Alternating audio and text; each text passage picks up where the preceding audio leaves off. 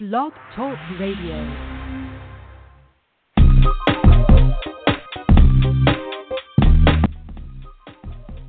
Hello, everyone. Welcome to Socialist Vision.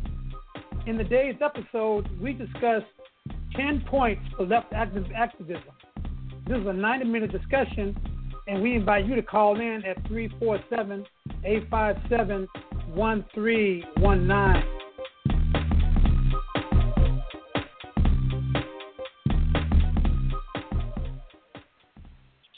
All right, we're back in the house here, coming out of Cali. Hey, welcome back. Welcome back. Yep, definitely.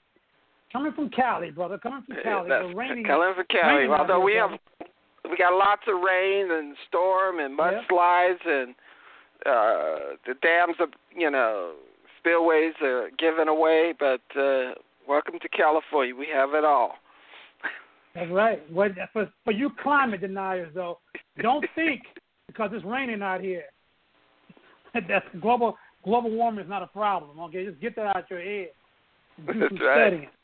That ain't no. Okay. Mm-mm. So anyway, brother, welcome back, man. It's been a good week. Man, it's been so much going on though in terms of protest and resistance. I know this was the That's right. He's Not My President today. And of course, I work from home, so I mean, I don't know if anybody, if I dressed in all black, anybody would see it. But I try to go on my Twitter, man, and just do a lot of retweeting and responding to stuff.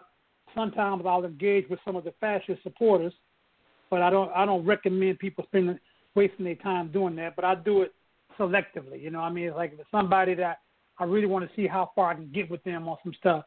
That kind of helps me sharpen my, retorts, if you will. But a lot of stuff going on there. And this dude, what's his name? Charles Blow? I think he's the New York Times columnist. He's been thrown down, Carl.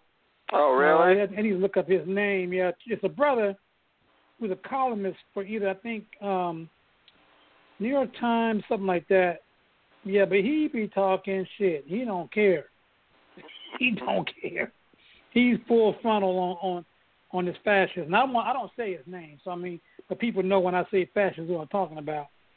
But I want to get his name. I'll look it up in a minute. But man, there's so much going on. There was and I'm trying to get a list of all the cities that Not My President Day rallies that were held in L.A., Chicago, New York. I think Minneapolis, and I'm looking for all the cities that had that. I attended one yesterday in Sacramento, organized by Party of Socialism and Liberation. It wasn't a real large turnout, but it was a nice turnout. Good speakers, folks from Standing Rock came and spoke about the Keystone Pipeline and spoke on that issue, spoke on Palestine, spoke on Black Lives Matter, spoke on a wide variety of range of issues, and spoke to the need to we not only must resist but have a vision for socialism. So it was a really good mix of folks from Peace and Freedom Party and Peace Action and a number of different organizations. I assume throughout the country, wherever protest, Not My President protest was taking place, there was a rich discussion or rich demands that came forward in Not My President Day because it is causing the Democratic Party to go berserk. The Democratic Party, represented through MSNBC, have been trying to figure out why these people are not, in their mind, focusing principally on the Republican Party, not focusing on just supporting the Democratic Party, but exposing the Democratic Party of its bankruptcy in terms of its connection and role to corporate America and neoliberalism policy, and they're freaking out all over the place because they feel that movement is not going to be so easily co-opted in the Democratic Party. So it was interesting watching them criticize, be baffled, trying to understand this new movement, this new resistant movement that is currently taking place that has no particular leader currently right now. There are many leaders, those in the women movement, the 4 or 5 women who helped organize the Women March, not all connected to the Democratic Party. Those that are engaged in the immigrant right, Day Without Immigrants, led by a number of different new and young activists, not all a part of the Democratic Party. Those who are engaged in Not My President Day today, again, not connected or part of the Democratic Party, and they're finding it frustrating and difficult for them to take hold of this new resistant movement and make it palatable for their interests to fundamentally to elect any Democrat, any bootleg, backstabbing, double-dealing, blue dog Democrat into office versus a more progressive, radical, working class person of color that is critical of capitalism specifically, and not trying to wash it over, whitenize it in a way to do that. And part of what the critique is coming at is they're arguing that the Democratic Party is a party of identity party, that it is a party of pro-Muslim, pro-lesbian, people of color. But what they and they're saying that that is good, but they must fundamentally shift to the more reactionary nature folks of the leadership and representative of the white working class and the most racist contingent. And one of the things that they've been doing is to demonize young people who articulate a socialist vision by simply saying that this new generation of millennials are not scared of socialism when they should be, and they're saying that socialism is some form of fascism, and therefore they shouldn't go down that road and kind of thing. So it was just interesting watching them twist and turn, trying to figure out how to deal with this resistance movement in a way that they can co-opt, gut it out and utilize it for their particular purposes. Yeah. The thing is, man, we've said it, several times that this means that this fascist coming to power, this extreme right wing direction, also what neoliberalism has done. We talked about neoliberalism a couple of times, and we've devoted a couple of shows to what neoliberalism is in terms of Obama and looking at Hillary Clinton and all other folks. But this neoliberalism strain has created a serious crisis within bourgeois capitalism. And I say bourgeois capitalism not only in terms of the economic system, but also in the political system. And it's also created a crisis in terms of the oligarchy is trying to usurp power. So this is a good time to have this level of activism that we see. Now I am not I'm not naive to think, oh yeah, this is going to mean change. No, not necessarily. It's too early to even look at that right now. I mean, what we're doing is trying to build up some strength because basically the left is in shambles.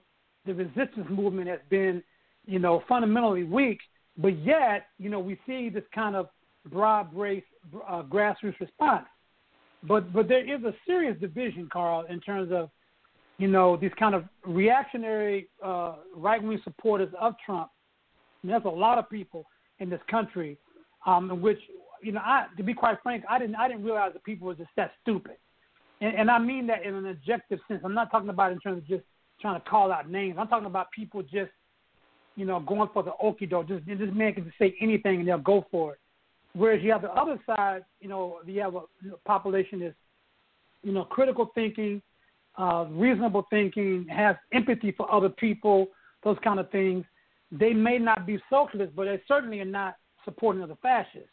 And so the country is somewhat divided, and this is going to be a serious struggle because these fascist supporters are all over the map in terms of why they're supporting this fascist in the White House, and not only supporting the fascists in the White House, but supporting that regime and that ideology. That ideology is full of bigotry and hatred. It's very, it's full of American nationalism, which is just, that's just becoming sick. I mean, you can't if you criticize the nationalists or criticize the fascists, you'd be labeled anti-American. And this is what that columnist Charles Blow was, is going after. Like, look, you're not gonna use that on me. That's bullshit. You're not gonna tell me that I don't love the country or that I'm anti-America because I'm criticizing the fascists in the White House. And so this is the kind of thing that we need. It is dirty. It's hard. It's going to be a lot of problems. But just think about the fact that if we had Hillary up there, you probably wouldn't have this until maybe she had started a war or something like that. Other than that, you probably wouldn't have had this. People would just got lulled right back into that kind of neoliberalism that's being a problem for the last several decades, seriously. And so, in one sense, this is good. I mean, I'm not saying I wish we didn't have to be this place because I don't like just getting out struggling for struggling's sake.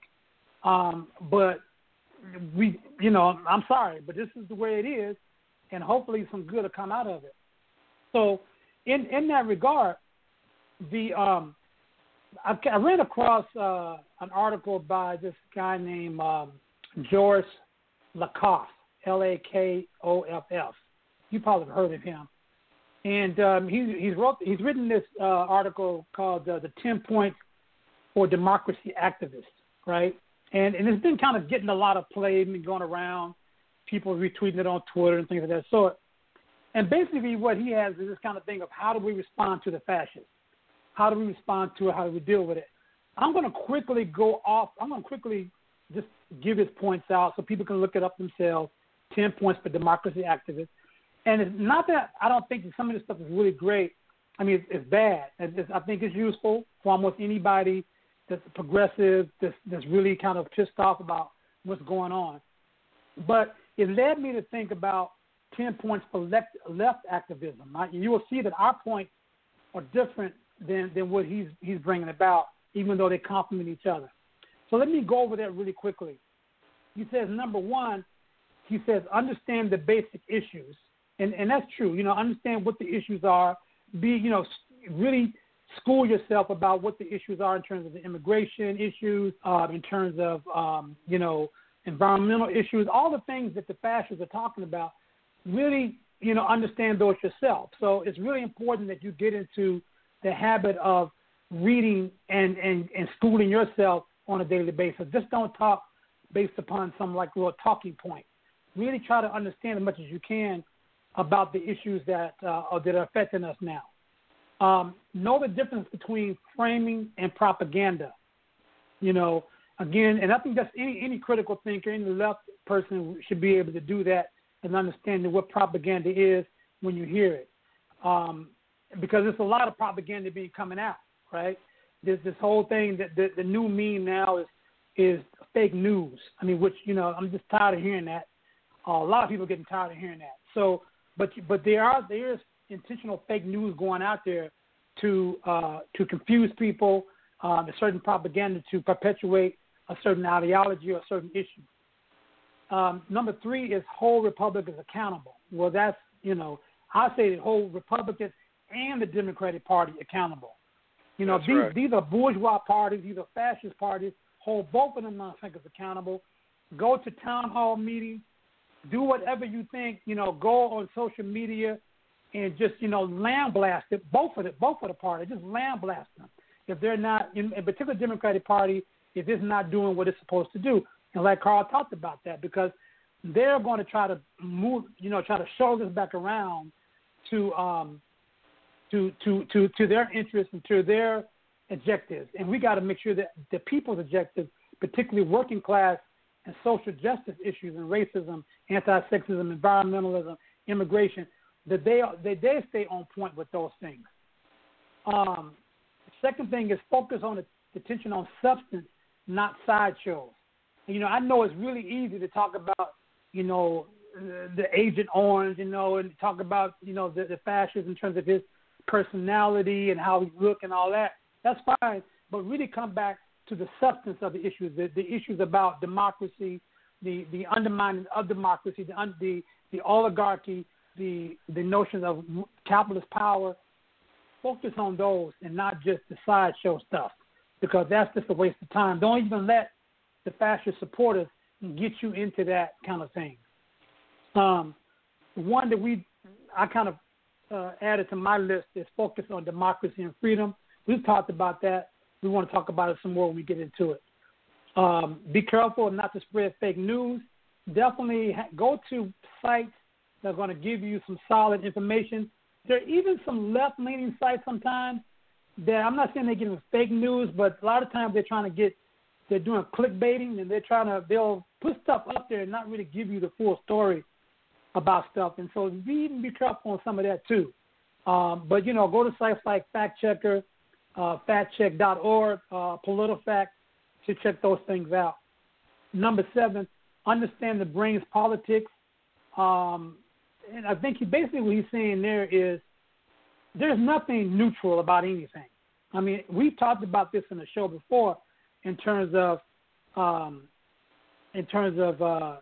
ideology.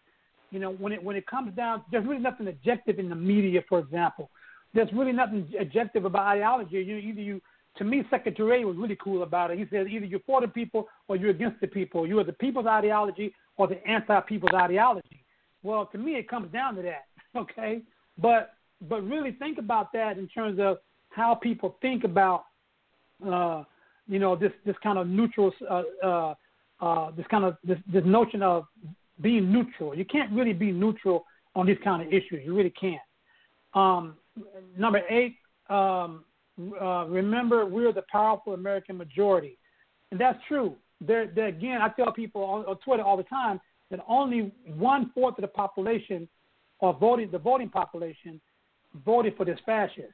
So that means 3/4 did not vote for him at all. So, and that's all you got to come back with. I mean, he didn't get a popular vote or whatever. That's all you got to come back with is 1/4. Only 1/4 voted for him.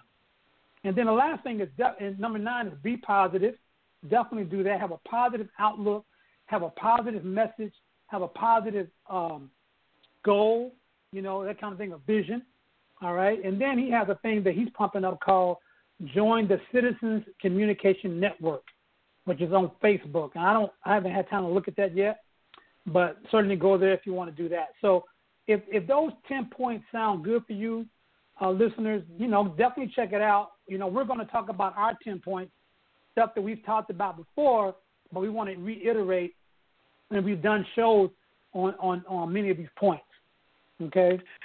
Carl, you want to add anything before we get into our 10 points? I think George Lakoff has been around. I think for those who, I think in 2003, 4, he came out with a book, and I can't recall the title of the book, but it was more or less on framing the issue, and that became the mantra among liberals for a while, particularly those who are connected to the Paul Wellstone, that framing the issues is most important. Framing is important, but in of itself is not complete, and I know he still is in that context. That's one of the reasons why our 10 points will be a little different. And his is much more generic and easy to understand for people who are just being introduced to politics. So for those who are just being introduced and not familiar with all the left lingo, this is a good entryway, but it's not necessarily complete. And it's more or less helping activists to understand and what they can do in a particular focus. We're going to go deeper and sharper on a number of these, but as a way of being introduced. You have some friends who've never been involved in politics or activism before. You know, you can give them this to begin with, but under the assumption that, you know, they're going to need much more than this of these 10 points that were outlined. But it's a good starting point. I'm not saying it's bad. It's a good starting point to introduce someone that, you know, may be a little hesitant about what that is, what resistance movement, what they should be doing in the resistance movement, how should they see it, what role in relationship to the question of democracy. But if they're just mad and looking for something to begin with, this is a great start. Yeah. So let's go into. Oh, and by the way, let me remind the listeners that next Monday we'll be having Jody Dean as a guest on our show. And she's the author of, what is her book here? The Crowds and Party. Crowds and Politics. Yeah. Is it Crowds and Party or Crowds and Politics? Crowds and Party. Right, Crowds and Party. I'm thinking. Sorry, thanks for that. So she will be on here. We both have read the book, and we'll be interviewing her. And it's kind of really in line with some stuff, just kind of the activism kind of stuff that's going on. We had the show that we had last week was about marches, rallies, and protests and things of that sort. So she'll be coming in and, you know, talking more about that. So definitely tune in for that and show your support for her. So we're going on this list, and you know, we'll take turns going down each one and talk about it. But the first thing that I put up on the list is what you want to do is focus on systems of oppression. You know, not figures and not just parties. I mean, you want to focus on parties.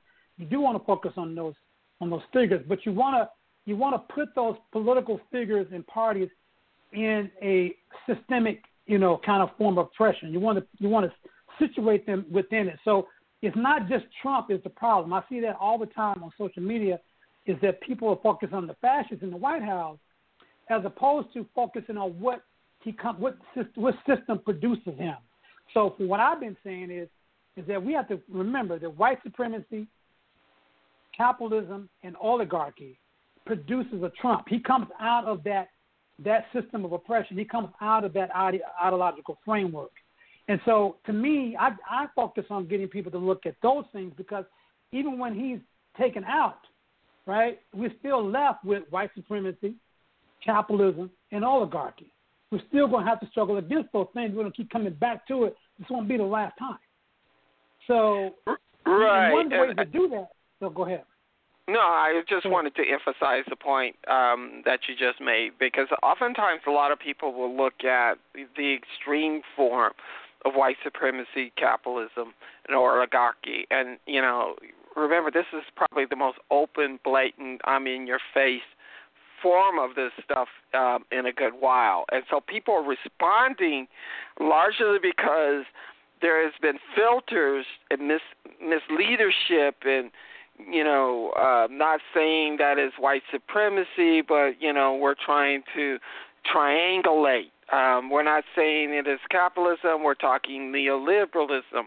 You know, so a lot of stuff gets put under the cover, and so what you're seeing is the same thing that existed under Obama, the same thing that existed on Bush, and the same thing existed in Clinton, going all the way back to George Washington, almost to George Washington. That it's the same and similar form, but at different time, the expression becomes much more pronounced. The attacks become much more sharper and much more repressive. So please don't get caught up in the trick bag between, you know, if we get rid of this one individual, life will be good. It will not be good until you speak to the heart of the matter, find out the disease, not the symptoms. So, you know, and that's what you're talking about. And that's the thing. Now we did a show that is really downloaded a lot, Carl. That was the one on dialectical materialism. And those of you on the lab, I know this is kind of heavy for people who never know. like, it comes from a Marxist tradition or whatever. I'm going to go listen to their show. But I still use a dialectical materialist lens to look at what the situation that we're in. Looking at both, what are the economic and political conditions that produce this struggle that we're facing, right? Looking at this thing, it's an issue of class struggle, because it is, even though you have a lot of fascist supporters who are working class people support the fascists, they don't realize that they're being manipulated and oppressed, and they're blaming immigrants, they're blaming the Muslims, they're blaming everybody, but not understanding that capitalism is the one that's causing them the grief that they're facing, I guess. I mean, some of these people, I don't even know what the fuck they're mad about, but I'm guessing it's because either they lost their jobs and they're not making enough money. I don't know what the fuck it is. Or they just don't like people of color. That could be it too. It's a mixed bag of stuff. They didn't want to see a Obama in the White House, a black man in the White House. That could be it. I mean, I don't know. But my thing is that we need to push in this system of oppression that this is a class struggle. This is about a struggle between those who own means of production. These are about those who own power. This is a means about people where the wealth, where the money goes to the top, 1% or less, right? This is that kind of class struggle that we're in. So frame it within that with people. Frame that this is a class struggle, and then it's also about the social justice issues in terms of racism and sexism and immigration and things of that sort as well. The thing that's really surprising is to see the vitriol coming from this attack on Mexican immigrants. This country has a long history of exploiting Mexican people, even just as much or even more so. No, I wouldn't say more so. But just in terms of, we know that African people were enslaved here. But we also know that Mexican people were used for cheap labor.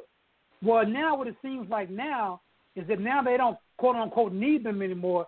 They want to get rid of them. And the vitriol, Carl, that I've seen on Twitter toward Mexican people in terms of the ICE is going out to, going in people's homes and taking a mother out of the the children are born here, but they're going to take the mother and send her back to Mexico. This is the kind of stuff that they're going to keep doing more and more. They're going to try to push this as far as they can.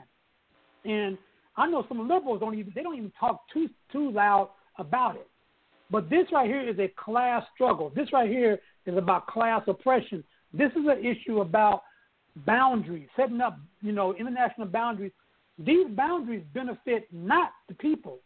They benefit the capitalist class, both in Mexico and the United States. Be crystal clear. There's no walls being built for businesses to go into Mexico. Be clear about that. There's no wall being built for them, right? I mean, they can set up shop and go to Mexico, and Mexico invites them in. And why did Mexico invite them in? Because there's some people who are making money in Mexico, and there's some people who are not making money in Mexico.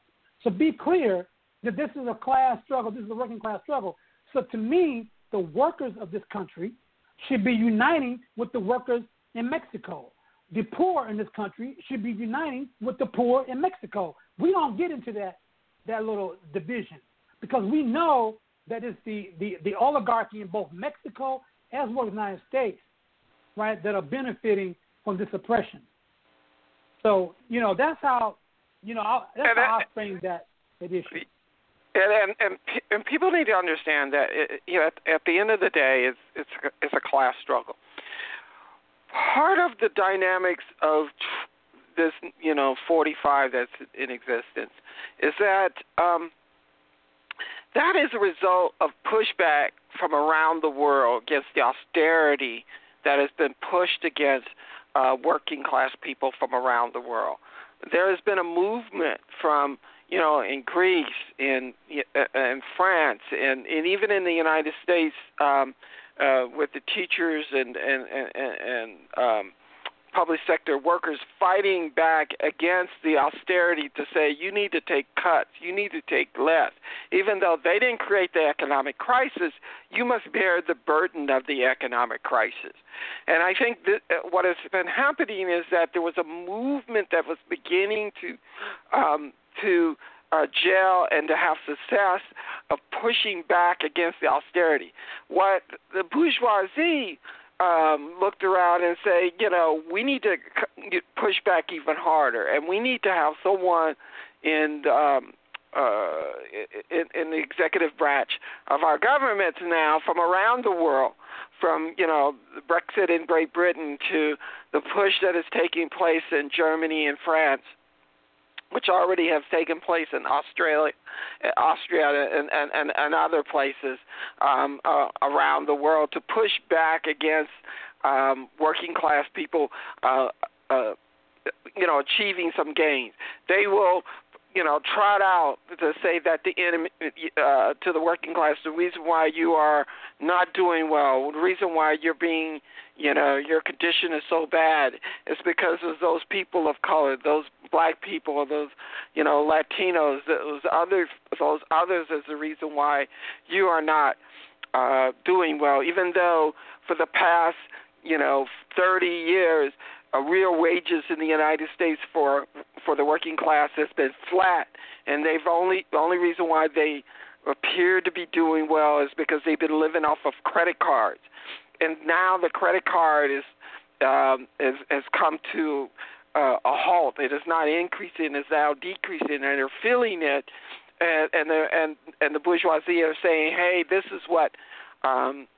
These are your enemies, and they're using, and through the media, through social media and regular media, every other mechanism to tell the working class that they're your problem, and it's as to play into the divide and conquer approach, so that the bourgeoisie. It is interesting that the working class, the most oppressed working class people, particularly the white working class, who lost their home, who lost their job, can vote for a billionaire who has no interest.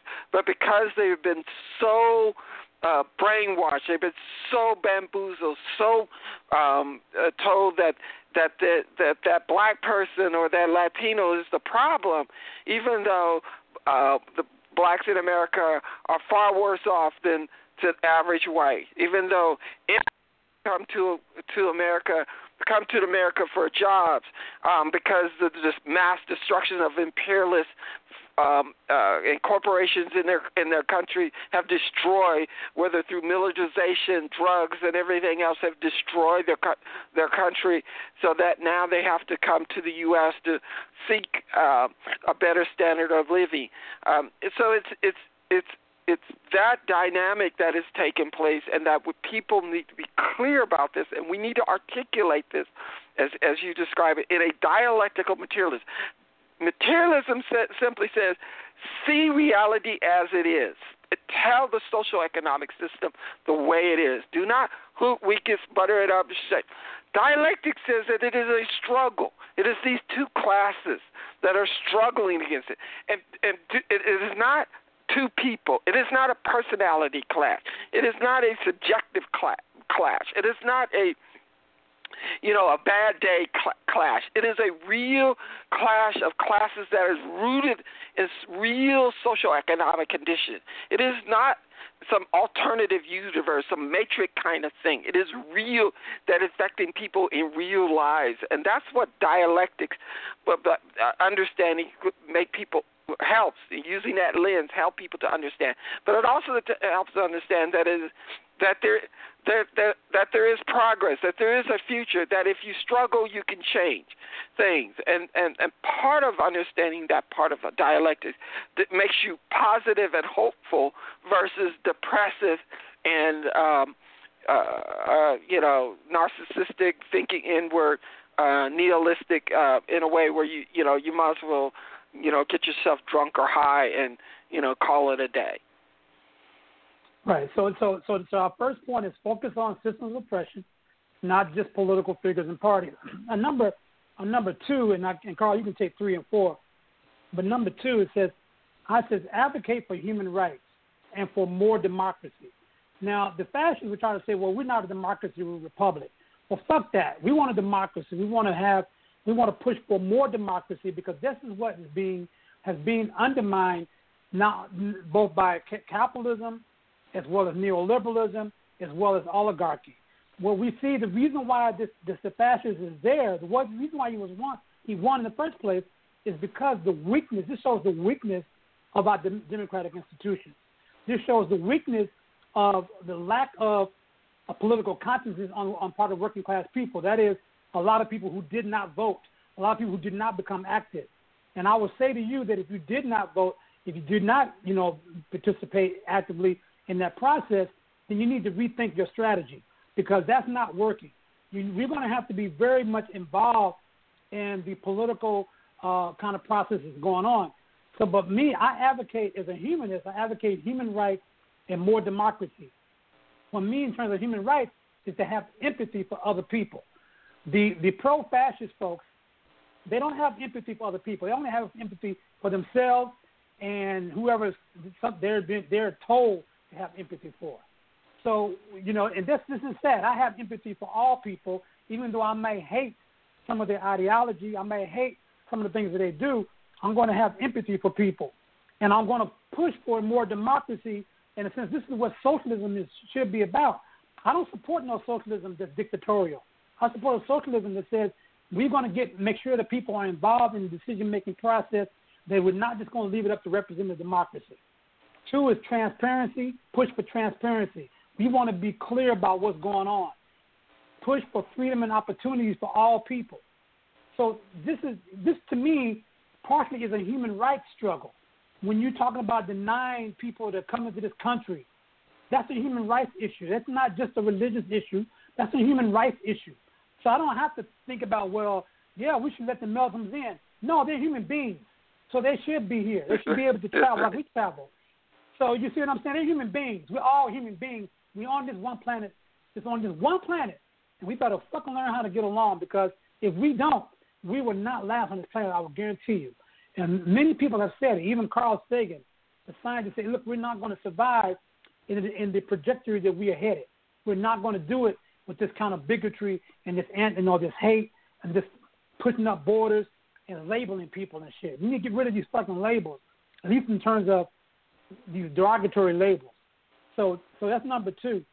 The number 3, really quickly, is focus on globalism, not American nationalism. Oh, go ahead.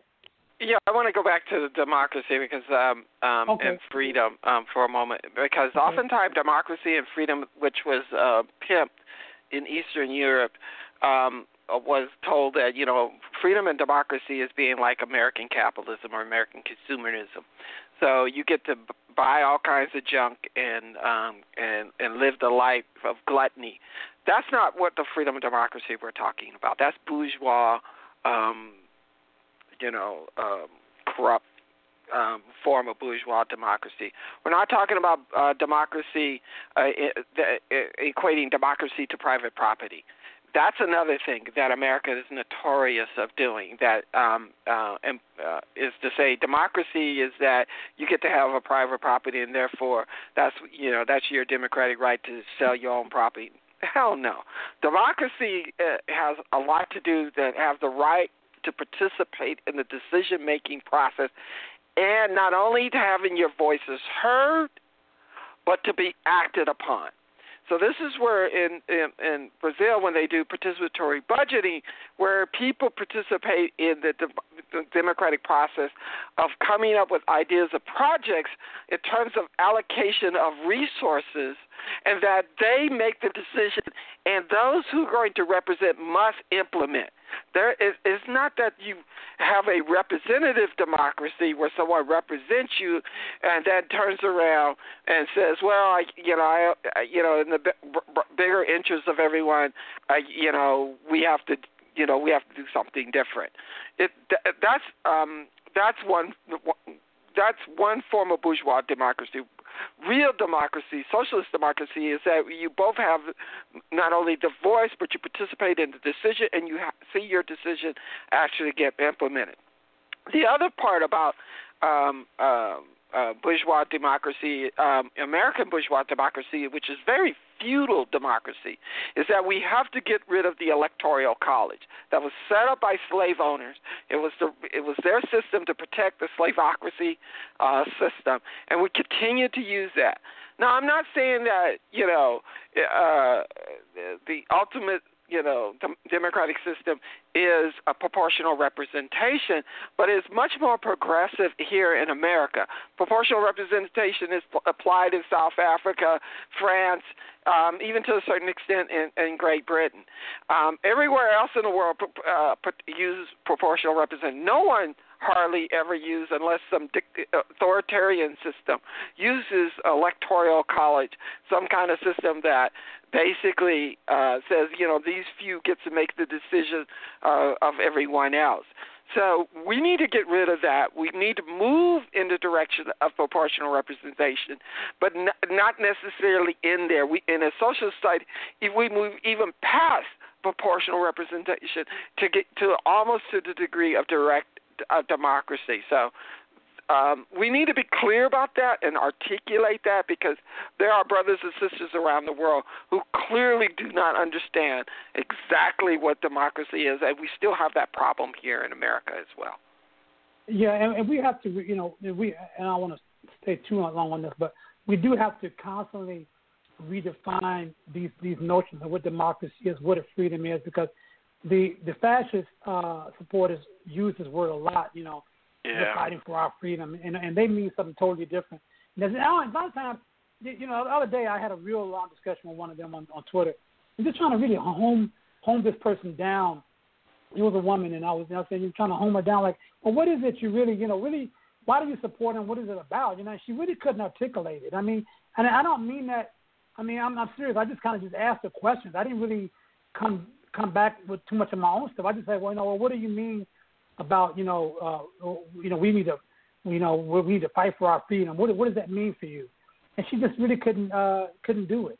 And so we need to be able to define, well, what is our view of democracy? How is that democracy different under a different economic political system? And the same thing with notions of freedom. The notions of freedom have changed historically. And so we need to be clear. So maybe we ought to do a show about that, because there's a couple of good books on that too, about the history of the concept of freedom. But the number 3 is focusing on globalism and not American nationalism. Right now we're in this kind of American nationalism mode. We've always been there. It hasn't gone away, but now it's gotten ratcheted up under the fascists. And this is part of a tenet of fascism, to push this nationalism, this national borders, stuff like that. But you have to understand, it should be clear to anybody that around the world you see uprisings all the time. And many of these uprisings are similar to the ones that we have here. I mean, they have their particular nature, but they're similar. And so a lot of these things are a global issue, because again, we're under globalism, and let's say those in power across the world, right, have a set of interests, which is mainly money, power, and usurping property every can they can. So this is what they do. This is what. So we share that common oppression. So I don't get into this notion about, well, America's the great, and we need to make changes for America. Fuck no, we need to make changes for the entire world, because I understand that if we were to even struggle for socialism in the United States, right, in which we should, because this is a good place for it to happen, but it would not be as effective if we don't start pushing for socialism in other parts of the world as well and make it worldwide socialism, right? And let's be clear, Carl, I don't know if you noticed, but I've been seeing a lot of people talking about socialism lately on social media. Like Democratic DSA, Democratic Socialists of America. I mean, they may not be Revolutionary Party, but their membership now is about 15,000 people. That's not a hell of a lot in terms of other parties, but that's a hell of a lot more than they used to have. So, I mean, and these are young people. I mean, they're like on Twitter talking about, hey, we had a general meeting the other night, and 100 people showed up. These are young people that are putting their dreams out there. And I saw another person wrote an essay about why am I a socialist. I haven't seen that kind of thing in a long time. And so people are beginning to look at these questions, but you don't want to look at just socialism in terms of the United States. We want to start locking arms with working class people across borders, and we want to eventually get rid of borders. Borders do not help people who have to occupy the same planet. They don't help. The only people they help are the bourgeois class, the global bourgeois class. That's the only people they help. Those are the reason why they want to keep borders. They want to do that. They want to talk about trade. They want to talk about trade on their terms, not trade based on the terms that the working class sets, right? And this is, we know that the one common factor that we have is the working class throughout the world are oppressed and exploited. Don't let nobody tell you that it's not happening, right? If you don't think so, you need to do some study. Seriously, do some study. If you think because you're making $10 an hour, $15 an hour, even $20 an hour, that you're doing fine. No, you're being exploited. Fuck, I don't even care if you're making $70 an hour. You may have the money that you need in order to do some things at $70 an hour, but just think about how much you work to produce on behalf of the person who employs you. How much do you get back from that from your labor? How much do you get how much of your life is taken away by nature of work? And we've talked about this before. For me, right. I don't look at just the working class. I look at the notion of work itself, because I think work itself is exploitative in a lot of ways. And I don't want to get off into it right now, but we've talked about it some in past shows. But I think we really need to look at the notion of who owns workers, what are workers giving up, in terms of, because you're selling your labor. When we go to work, you're selling your labor. Even if you say, well, I don't work for anybody, I sell stuff. I'm a salesperson, or I'm a blogger, I make my own money. Well, at that point, you have to exploit other people in order to get them to buy your junk or buy your stuff, right? We all in the game. Even I'm in the game. Everybody's in the game. Carl's in the game. Everybody's in the game because the system is what directs our exchange between each other, economic exchange between each other. So we really need to look at that question, that this is a global struggle, that we share some of the same problems throughout the world. Fascist tendencies, neoliberalism is throughout the world, and we need to unite about that. We haven't done that, but we need to. That's right. And it also is a part of thinking globally. We need to learn from the experience from other struggles from around the world, what worked and what didn't, whether it's from the South Africa working class in terms of in the mine workers, or whether it's from those workers in Chile or in Brazil, or those in China. I mean, there's a lot of strikes that are taking place in China against the Foxconn, which provides a lot of goods for Walmart and computers here in the U.S. The same in India, the same in in Europe and Russia. We need to learn from those experiences. We need to lock arms with them. We need to provide support. We need to have a political discussion with each other about what happened in Greece in their struggle against austerity. What worked and what didn't work? What can we learn from that electoral arena fight? What can we learn from a mass strike that would take place in whether in South Africa or in other places? We need to both lock arms, learn from their experience, realize that this is one battle, one fight against the few families, worldwide billionaire families that are oppressing us all. And that's what we always have to keep in context in our struggle. We should never assume that a billionaire bourgeoisie is on our side. They're not. They have no interest. Right. They have nothing, no connection to us. No matter how liberal, no matter how progressive they may be, unless they're willing to underwrite a revolution, they are fundamentally antithetical to our struggle, our humanity, and we need to say that working class people worldwide can never be divided. With those from whether they're coming from Mexico or Central America, there are our brothers and sisters. We will support and defend and go down dying. Whether your religion is Islam, Christianity, or Buddha, or Hinduism, we will go down fighting together.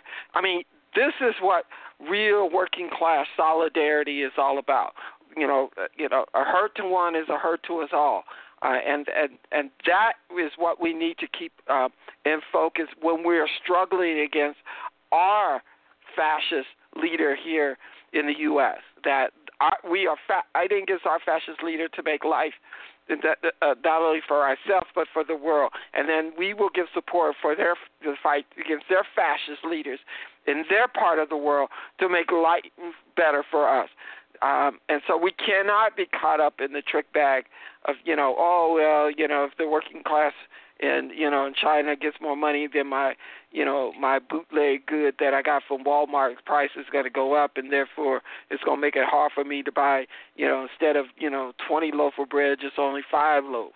So, I think one of the things that we need to be, we need to keep that, front and center. Yeah. I mean, so definitely look at it as a global issue.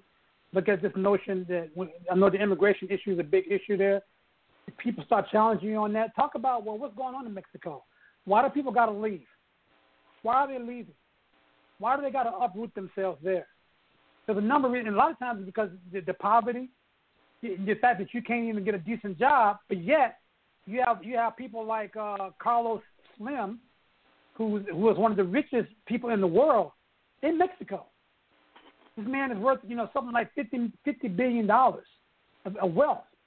How do you have individuals like that in a country that has so many poor people? That's a contradiction. The same thing here. You have 8 billionaires that have more money, more wealth combined than probably like the 40%, the bottom 40% of the country, right? So these things there's a connection between these things in a global sense. So I'm not going to spend a lot more time with it, but just push that this is a global thing. Don't get caught up into the American nationalism. The number 4 is, we talked about this last week, so we don't have to spend too much time on it, but have a vision for change. This is the reason why we have this show called Socialist Vision. We talked about it. We're going to keep doing it. Have a vision for change. Even if you don't agree with socialism, you need to be able to say, all right, if I don't agree with what the fascist is doing, what do I think do we need to have differently? You need to be able to articulate that, because people are not going to take you seriously if you say, well, the fascist he's offering these solutions. You're not offering anything. Whatever you offer don't make sense. Well, you need to be clear about what solutions that you need to offer. And just saying we want him out the White House, that ain't no solution. That's not a solution to anything, right? Because if you think there's a solution, we're going to round up right back in that same place in the next election. It'll just be a different person, that's all. So you need to have that. We need to talk about the right to self-determination and redistribution of wealth. And that doesn't mean, when I say redistribution of wealth, that doesn't mean just, we're going to take from the rich people and give to the poor people. No, they ain't just with that. I mean, it does mean that. But at the same time, we know that wealth, the wealth income gains and wealth are going to the top. So that means they're the ones ripping off people. I've asked this question time and time again. How do they make the money they make? Few people can ask that. Where does their wealth come from? At what expense does it come? Very few people can explain that. Even Robert Reich doesn't even really talk about it as much as I think he should. We understand, where do these people get this fucking money, and why do you got all these billionaires, particularly in a country that is so wealthy, or even in Mexico where there's a lot of poverty, and poverty here as well, but yet you got these individuals that are multi-billionaires. Why is that? Why is that? You answer that, start answering that question, then you'll see the commonalities, and you'll see why we need to do something different. Because this system is allowing that kind of wealth accumulation. We live in a capitalist system that allows for that. It pushes for that. And so that makes everything else very difficult. It makes our working relationships very difficult. It makes our social relations very difficult, because everything is based upon profit and wealth accumulation. and you and I are being abused and exploited because of that. And when you see that kind of thing, when you see it, then you'll see why we're saying we want to call for something different. Also, along that line, I forgot to add, was there are going to be people who will tell you that, we're fighting against the fascist 45, and therefore we need to have Democrats reelected. We should flat out say no. We want a working class, people of color party, plain and simple. You want to make that's what you want. So, what I mean by that, if you say working class, that means you can't have folks from Wall Street in your party. You can't be funded by Wall Street. Right. Bernie Sanders demonstrated and proven beyond a shadow of a doubt, you don't need, I underscore, you do not need Wall Street to win. You need the people to win by $27 donation. Right. You need a clear working class politics that is led by people of color, that has people of color as part of it, because you're going to be having to struggle with white supremacy. And there'll be those who will find this uncomfortable. So you're going to have those who will say, well, yeah, I'm down for, a politics that's inclusive. And you said, no, I don't want no inclusive politics. I want a very exclusive politics called working class people of color. Now, if you can't do that, then get out of my way. And this is what I want. So people, be clear about what your vision of change, and do not get caught in the same trick bag that got us in this situation before. So don't run from it. Don't hide from it. Make it clear. You're out there resisting. You're telling people what you're thinking. Take it to the bank. Right. And we're going to go into the next 5. The next 5 is dealing with how do you, while you're in the resistance struggle. So these are some points that we suggest in terms of as you're in the resistance struggle. Because be clear, I know that everybody's not going to be in the resistance struggle on the same level and whatever. But I even tell my wife, who is not political at all, but I tell her all the time, you better get political on some level, because that's the reason why that we constantly get people in power that don't really work in our interests, because a lot of us don't get involved a lot of times. We just don't. We either get lazy, or we get fearful, or we get apathetic, or we think because, well, I got mine, they need to get theirs. That kind of attitude. This is the reason why we have the fascists in the White House right now. It's because it didn't take the Republican Party didn't have to get a lot of votes. It never does. All it needs is for us to not vote. All it needs for us is to not resist. All it needs for us is to not to have a party that's led by people of color. And people of color definitely should be uniting to lead that resistance struggle, because we're the most harmed by it. And when we lead it, more people will benefit. And this is what the fascists, one of the things that the white nationalists, the fascists are scared of, is their numbers are shrinking. And their political power could shrink as well. And that's the reason why the fascists is there as well. So people of color have to unite. But let me get into, because we're going to run out of time, but get into the next 5. One of the things I really want to emphasize, I talked about it last show, I want to emphasize this again. When you're talking to people, and you're struggling with people, either online or face-to-face or what have you, and you should do this, do more listening than talking. Now, I know we do a lot of talking on here, but if I guarantee you, if you saw me in an exchange with people, you would see me doing less talking and more listening. I listen to what people are saying, then I try to respond back to what they're saying, or I ask a question about what they're saying. Typically, I don't ask the question that I already have an answer for. I asked a question to clarify, right? And this is number 6 too. It's going to kind of jump into number 6.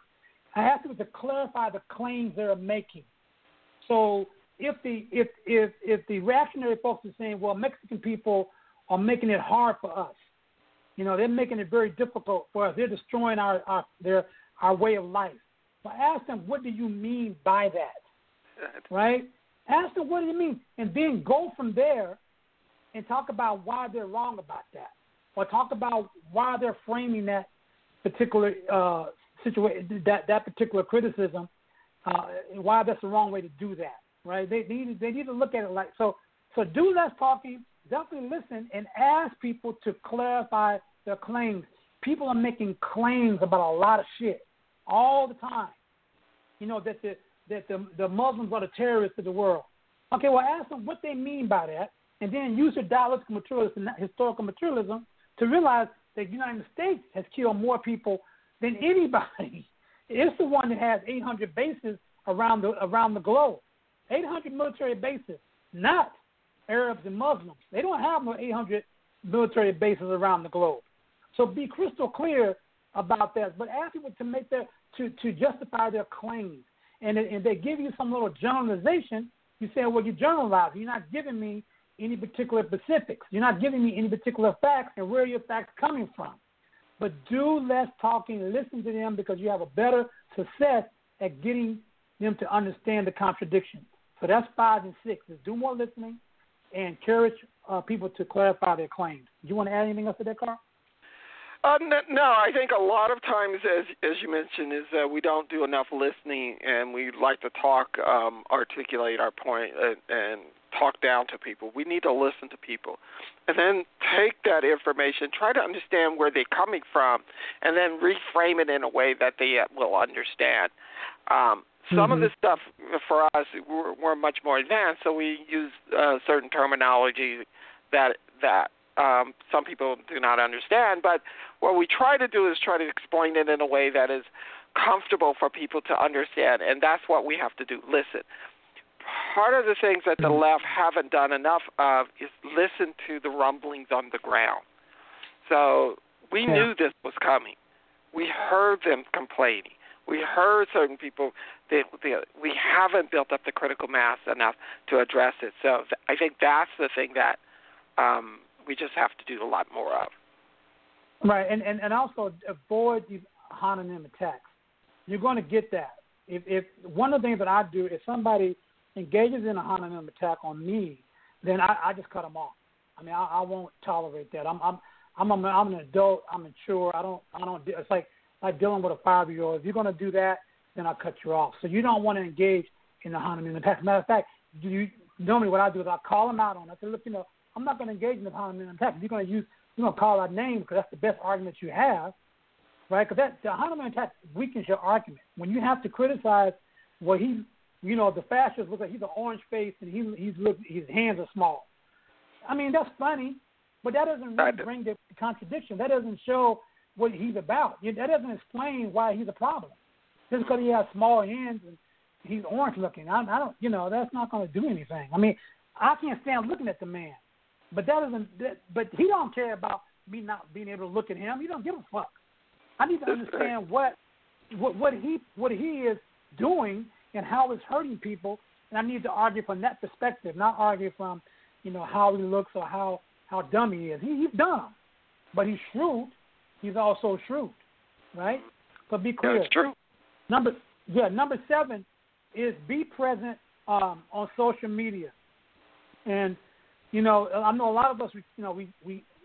I know I work a lot in my house, so I can't get out like I used to, but be present on there. Really go in.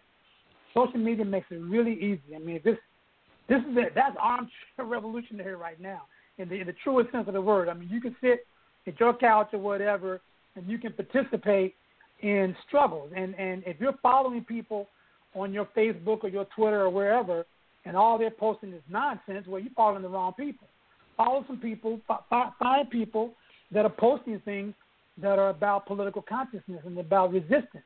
Those are the people that you want to follow. Don't follow people always, kind of posting nonsense about, well, did you see what Beyonce did the other night on the award show? I mean, that's cool. Beyonce's cool, or whatever, but I'm not going to sit here and talk about that. I mean, too much else is going on.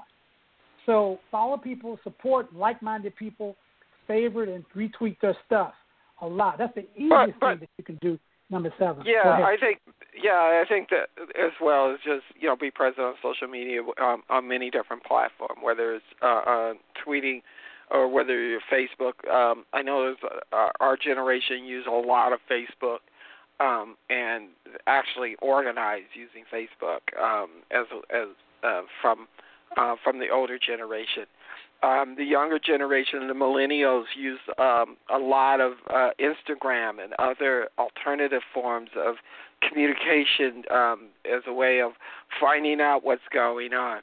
But we also have a large body of people who are still get their news via the radio or TV, and even though it doesn't capture as many as it once was, because now we have many different platforms. So there is no hierarchy of, TV is the most important, tweeting is the last. They're all of them are important. Each I have more of a strategy of using the social media to create a critical mass that will feed over into more progressive media, whether it's Democracy Now!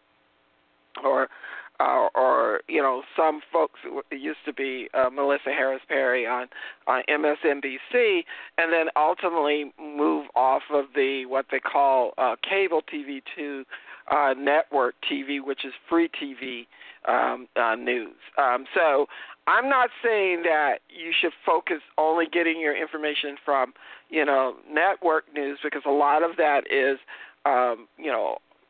really bad, bourgeois, right-wing type of news, whether it's NBC or Fox Channel. The challenge is how we have to be in all of those places, or migrate our message through all of those places, and to have those, having those presence in all of those places on many different levels.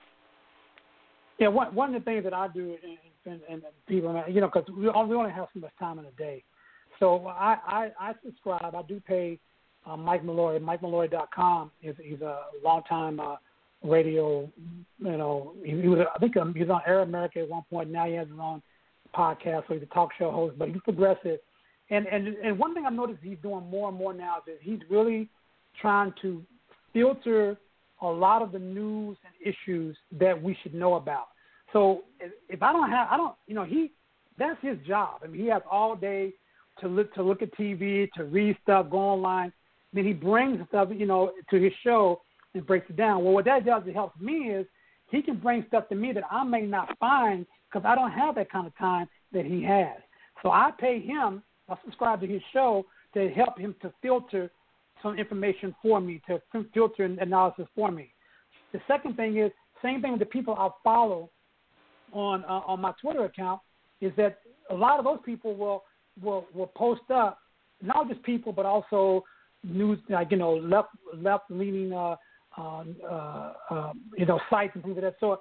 They post up stuff that I can link to, so they're filtering stuff out for me. So because I don't have time to sit in front of TV and watch a lot of bourgeois news. I'm not saying that, sure, if you need to do it, go ahead and do it. But I don't have a lot of time. I can't do that. I don't have the patience. I just can't put up with it. So, but on my Twitter, somebody was there, when they'll link to these different articles, and if I'm using it, I'll go to bed at night. That's one of the things that I do, is I go through there and look at some stuff, and I'll link to it and get information. I wish I had more time to do more research, but just between that and my job and reading books and stuff like that, not that much time left. So definitely, do that. Get involved with media on all fronts as much as possible. Progressive media, Democracy Now!, Mike Malloy Show. There's a lot of different websites out there. The Young Turks, pretty good. Have some issues, but have some good stuff as well. Number 8 is this is what me and Carl were just point on this, but focus on protests and rallies that have a clear goal and agenda. There's already a lot of protests and going on. I tend to prefer protests that are going to be in front of other people. I don't really like to be around where we just kind of preaching to the choir. That's just me. I tend not to go to a lot of protests where I just know there's going to be a handful of people, the same people I already know. You know, I know what they're going to say. And I'm not trying to say they're doing anything wrong, but believe me, when you do anything, it's better than nothing.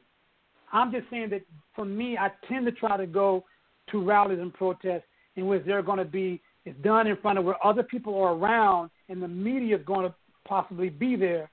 That's the one I think I want to engage in, because there I want to be able to pass out flyers to people who are not in the choir.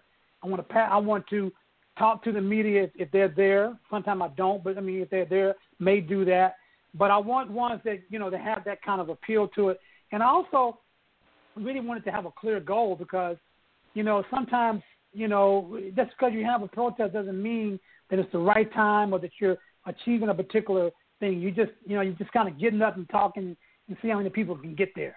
So that's just me. But I mean, Carl, you might have. Yeah, I think for I know, one, we need to do more rallies and protests, and that's what the resistance movement is doing. And I appreciate that. And some of them are fairly large, which have been absent in the 90s and 2000s. We've done some protests and some rallies, but they've mainly been a spurt at large, and then they just dissipate and then implode. What is qualitatively different about this one is that there have been many different rallies and protests, but one of the things that is missing is the unity of all the protests and marches, because there have been a lot of them to raise visibility about the issue that they're resisting against Trump policies on the Muslim ban or immigration or whatever, women's rights issue. It has not gelled together in terms of what does that, moving past raising the issue to strategically impacting the fascist regime. And I think that's the second stage that needs to happen now. I don't want to, dismiss the previous stage. They should continue to happen. But now there needs to focus on not so much of having so many, but which ones are going to have the greatest impact. But also, people, sometimes you will lose. Not every protest and rally is going to win. So you have one of the things during the anti-war movement when they had the largest march on the Pentagon, and they fire back with tear gas and stuff. People left that anti-war protest feeling defeated because all these many people, we got all this media play and nothing happened. The thing is that it impacted so many people around the world as well as in the U.S. that there was even more protest that was began to become much more focused with a clear demand in the war now. And so, what we have to do is also be clear about moving it to the next level and strategically doing rallies and demonstration that forces, certain policy that you want, not something that always what you're against.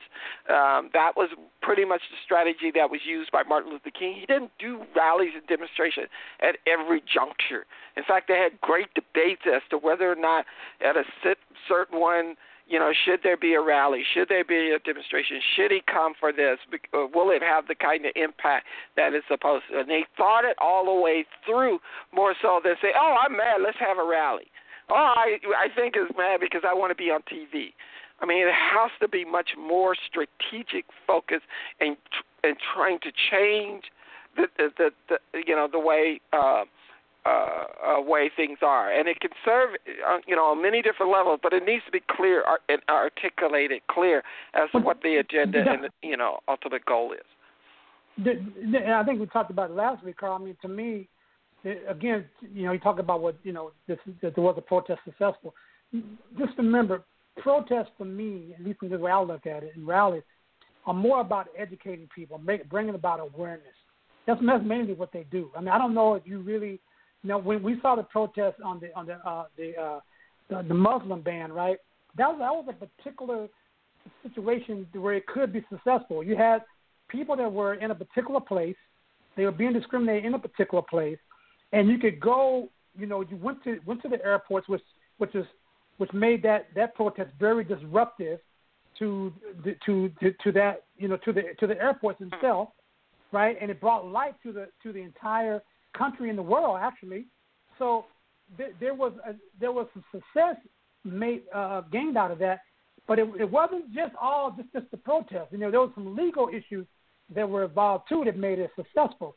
So understand why some protests seem like they were successful protests and some are not. By and large, protests again are about consciousness raising and trying to move people to think or be aware of situations. If you want to make you want to fight resistance, really resistance has to be in the form of, to me, I think, in the form of boycotts, sabotaging infrastructure, sabotaging infrastructures, going on strikes, those kinds of things. You have to ultimately organize on those levels, right, in order to really hurt the capitalist class, the bourgeois class. That's the way, and those are much more systemic and much more long range. But that's why you're going to have to do that in order to really make that change. The anti-war movement, the Iraq War, Carl talked about, it was massive, but it wasn't necessarily successful. Well, we know it wasn't successful in putting an end to the war. It didn't stop it. It did not stop it, and because at some point we're going to have to decide that, motherfuckers, if you're going to take us to war, we're going to fight back. You think that you have, you're sending soldiers over there to do things. You're going to have soldiers here that are going to start fighting in this country and be willing to tear up some shit, to pretty much, impact infrastructure. And that's what we're going to have to do. We won't be able to win on the military as long as the police and the National Guard have the guns. We won't be able to win on that particular thing, but we can start organizing. I wouldn't say talk about this openly to everybody. I'm just talking about it generally. We are going to start talking about the notion of, how do we undermine the capitalist infrastructure at given points? Where are some pressure points that we can put on to make to push for change? That we cannot have that discussion here on this show. But it's going to have to happen in the resistance struggle. It's going to ultimately have to happen that way, because protest alone can be just, for some people, just something to do and something to look at. That doesn't necessarily stop the oppression. That doesn't stop the policies that the fascists are putting out there. So you understand my point, Carl? Is that? Yeah, I'm not saying protests or rallies or in of itself will bring about the fundamental change, but I think because you have to do, civil disobedience, you have to disrupt the profitability of the system, you have to disrupt the war effort, you have to do all of those things to make it dysfunctional so it can't operate, and then it can seize. And you have to do all of those things, but it's a process of getting there. And I think one of the things is that people look at protest and rally as an end of itself versus a process to taking you to another level. And so some people just get caught up in the loop of the protests and the rallies, and that is all, and or think the protest and rally is the greatest thing in and of itself. We need to take it to another level. I don't say we're there yet, and I think we have a lot more experience that we will have to go through before we get there. But at the end of the day, you have to disrupt, and there are some of those who do some of that civil disobedience and disruption on various levels, but I think if we're talking about fundamental change, it must be at a much higher level than we're currently at. So I'm just not. What I'm saying is just don't get drunk off of just rallies and I'm saying protests. Just know the difference between. I'm saying the Muslim ban was a particular type of disruption that was somewhat successful, but it would not have been successful totally if that not for the legal aspect of it. So you even saw in the civil rights movement that King fought on, struggled on the street, right, and the people. Many different levels. The legal, the difference you have to look at on different levels, exactly. Number 9 and 10, really quickly, we talked about this before, so we're not going to emphasize a lot of it, but, push people to join a left organization, political party, and or movement. So, again, I say that right now for young people, if you're kind of new to this stuff, DSA is a good place to go right now. A lot of fresh young people there. DSA have an education kind of I'm not sure what the education program is about, but I mean, I know it might be different from what I came up with, but I know they do have, they engage in the educational process, so they talk about, progressive issues from a Marxist perspective and other social justice perspectives and things of that sort. And I need to go back and attend some of their meetings just to find out, kind of update myself on what's going on with them. But there's other organizations, Socialist Workers Party, other people like that, the Green Party. So just start, as you begin to participate in these movements and these protests, start looking out for people that are seriously showing up, consistently passing out flyers and things of that sort. And maybe attend some of their meetings and find out if you fit in with that. And then number 10 is constantly educate yourself.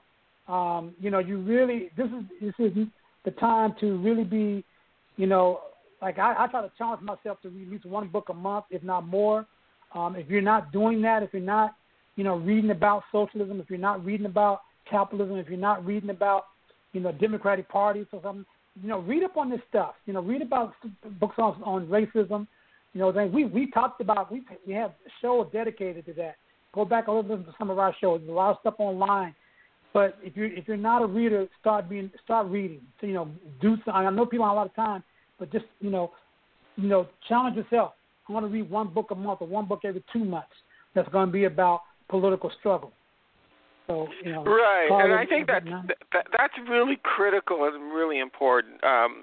You don't have to read one book a month. You could just read one book per year. But the most important thing is to educate yourself, to read, to become critical thinker.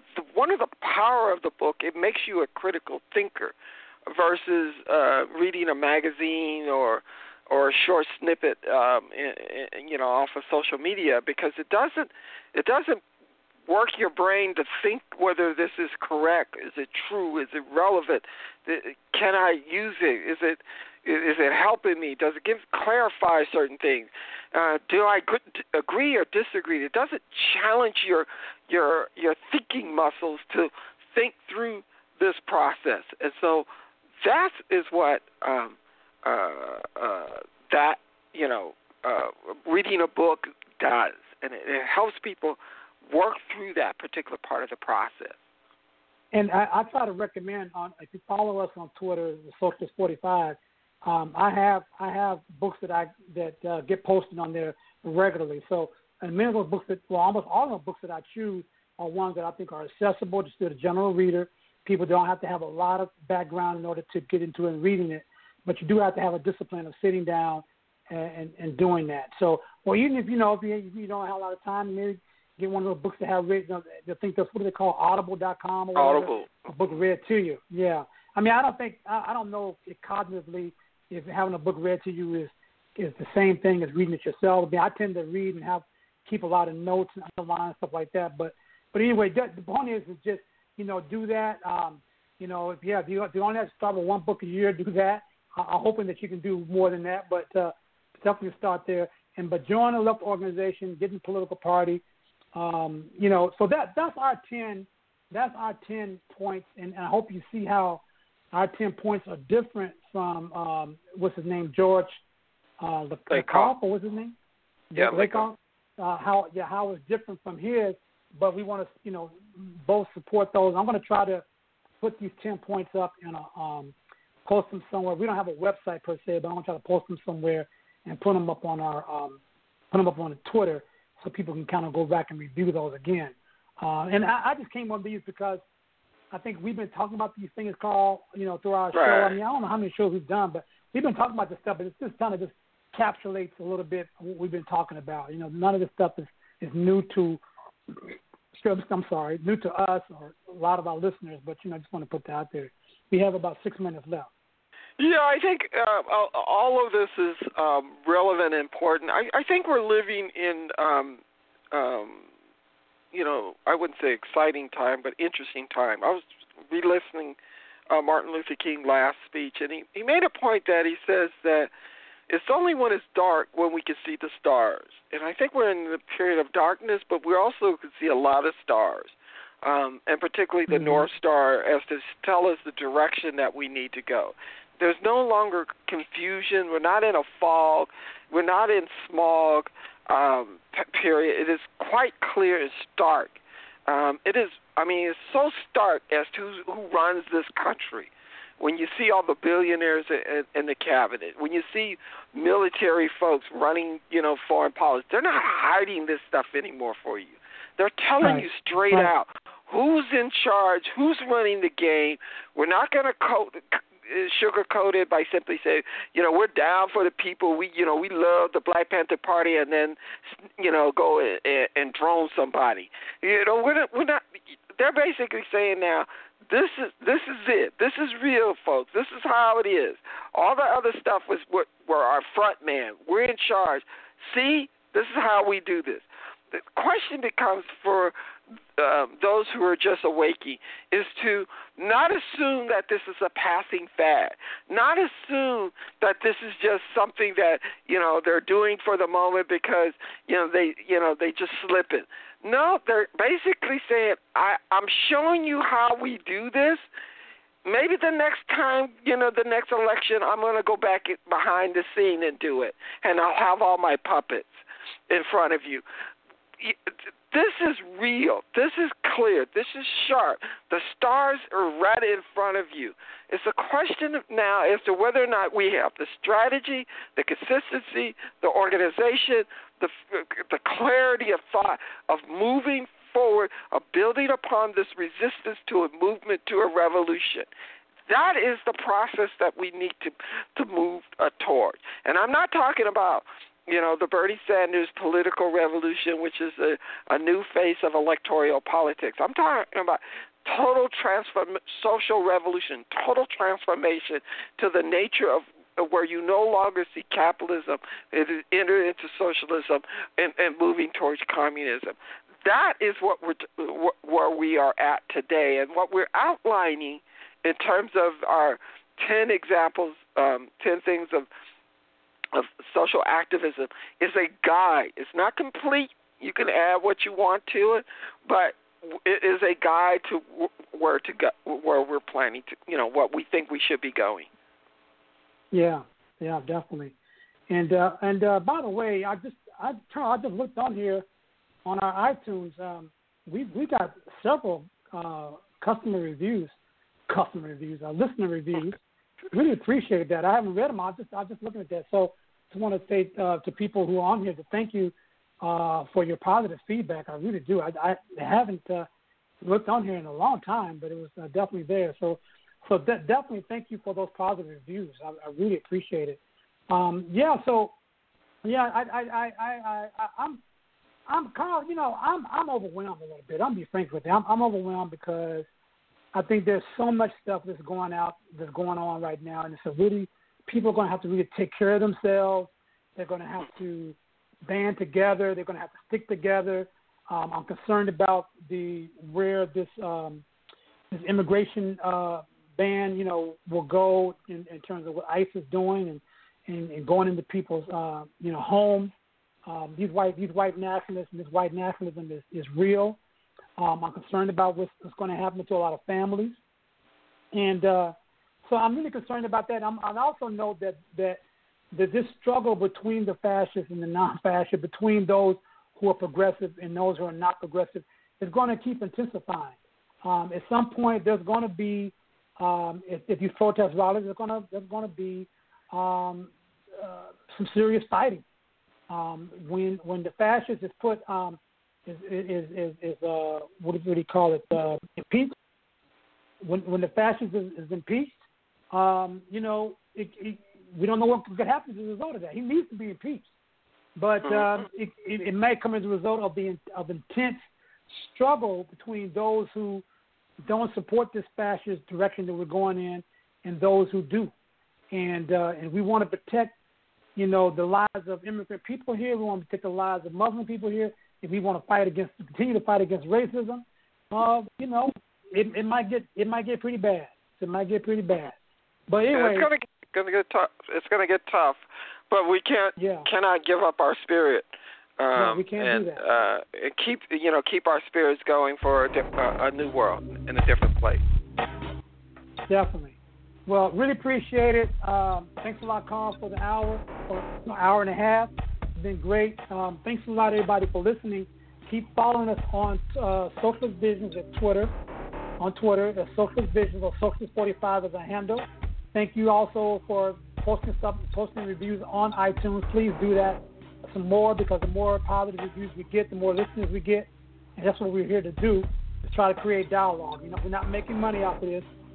Basically what we're doing is trying to create dialogue. So definitely see you back next week for our guests on the show. Thanks a lot. Take care, Thank you.